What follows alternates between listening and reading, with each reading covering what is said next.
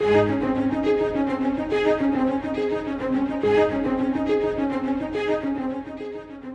uncertain days, it is important to remember that our world is getting ready to meet God. We are all getting ready to meet Him. The King is coming. Today, we join Scott Pauley in walking through the final book of the Bible, the revelation of Jesus Christ.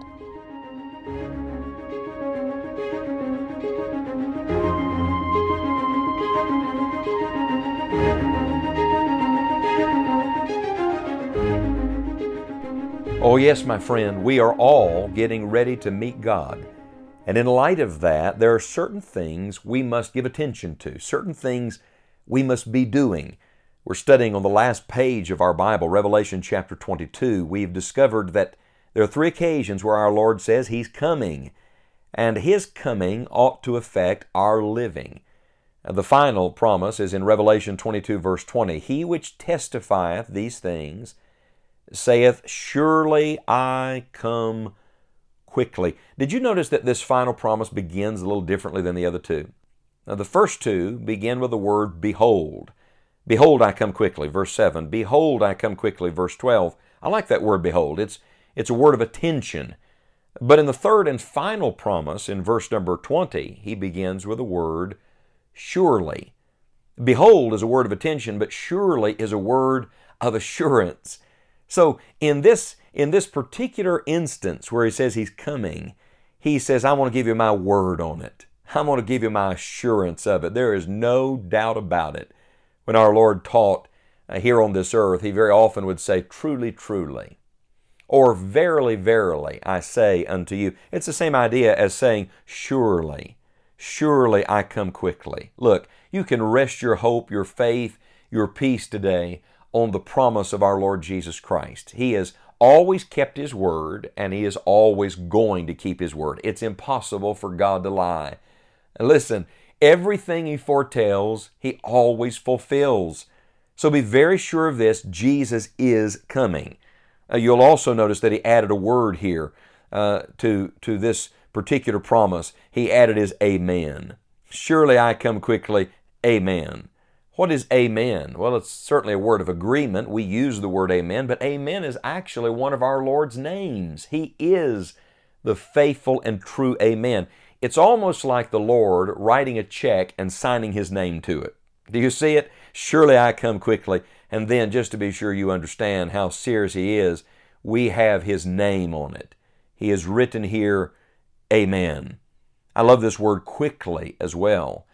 You'll remember that He said earlier He was coming shortly. Now He adds this, that He's coming surely. He's coming quickly. No doubt about it. You see, God's people always have something to look forward to, and we have something to be doing while we wait. We began in verse number 14 in our last study with this verse, Blessed are they that do His commandments, that they may have right to the tree of life and may enter in through the gates into the city. Now, this particular verse has been misunderstood, misinterpreted, and misapplied. Some people take this verse to teach almost a works-based salvation, that the idea is it's all about our doing, and it's all about us earning the right to the tree of life, and it's the only way you're going to get into the gates into the city, but you must compare Scripture with Scripture. You see, when the Bible refers here to doing His commandments, we're not talking here about the obedience that begins with works. We're talking about the obedience that begins with faith. In fact, I showed you in our last study in Romans, in Thessalonians, in 1 Peter, and in 1 John, this expression that we are to obey the gospel. That's where it begins, with obeying the simple gospel message. You can't obey all of His other commands until you have obeyed this. And that's because you can't live the Christian life apart from Christ. You can't do all the things you're supposed to do until you have believed on the Lord Jesus and Christ comes to live inside of you. He's the one who empowers you to live a life of obedience. And that's why, for example, there's so much confusion that surrounds the book of James because there's so much emphasis on works. And yet, you must compare Scripture with Scripture. James is not teaching something different than Paul taught. James is simply saying if you have real faith, that faith is going to evidence itself by the way you live your life, by a life of obedience. And so we begin with this. What time is it? We know the time is late. We know the time of Christ's coming is soon. What time is it? First of all, it is a time for obeying. This is a time to obey, and we must begin by obeying the gospel. Notice that there are two categories of people in these verses. First of all, there are those who are within the city. The Bible says in verse 14, they may enter in through the gates into the city. And in verse 15, there are those who are without. For without are dogs and sorcerers and whoremongers and murderers and idolaters and whosoever loveth and maketh a lie. There's a great division. My friend, there's a great division today. You may not see it this way, but this is the way God sees it at this moment. It's not divided by race. It's not divided by economic standing. It's not divided by educational background. It's not divided by professional experience. It's not divided by political parties. No, the great division is always spiritual. There are those who know God and those who do not know God. And someday, what is known to God now will be known to everyone. It will be plain and evident which category you fall into. Are you within or are you without?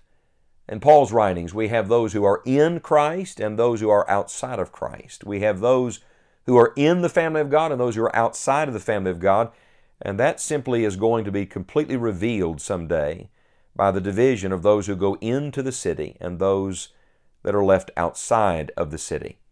On April the 14th, 1912, at 11:40 at night, when the Titanic hit that iceberg and sunk to the bottom of the ocean, though on board that ship there were several classes of passengers, in the end there really were only two. There were those that were saved and there were those that were lost. And what was true then is true now spiritually of every person listening to me. You either belong to the Lord or you do not. Only two categories. And notice there are not only two categories, there are two claims. The Bible says that those who have obeyed Him, they have right to the tree of life. Now, we understand that we have no right to heaven on our own, so this can't be something we've earned.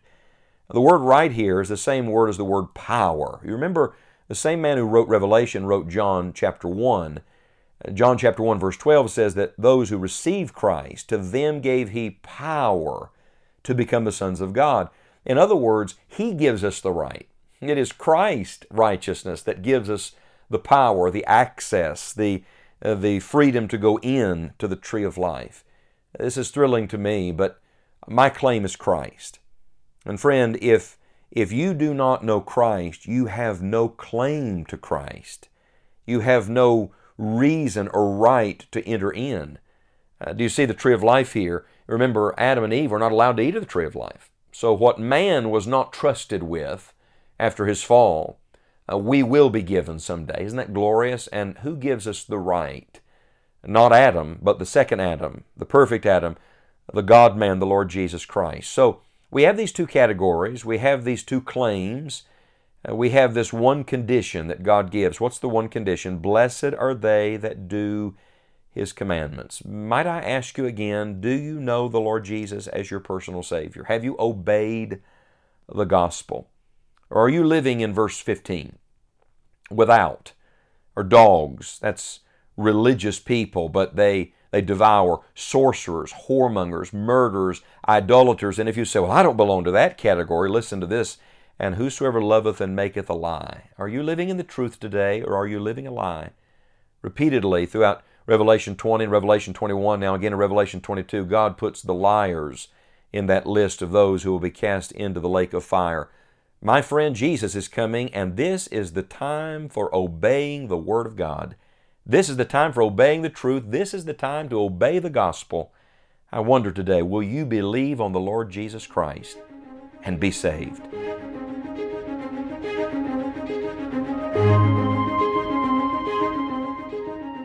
The purpose of all Scripture is to see God. In Revelation, the curtain is pulled back and we are reminded not to simply look at world events, but to look to Christ. We hope you will join us next time as Scott Pauley continues our study through this amazing book of the Bible.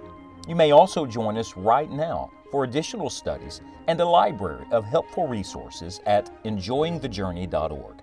You will find several new features at our online home, and we trust they will be a blessing to you as you walk with God. Plan to visit us each day at enjoyingthejourney.org, and we look forward to returning to Revelation on our next broadcast.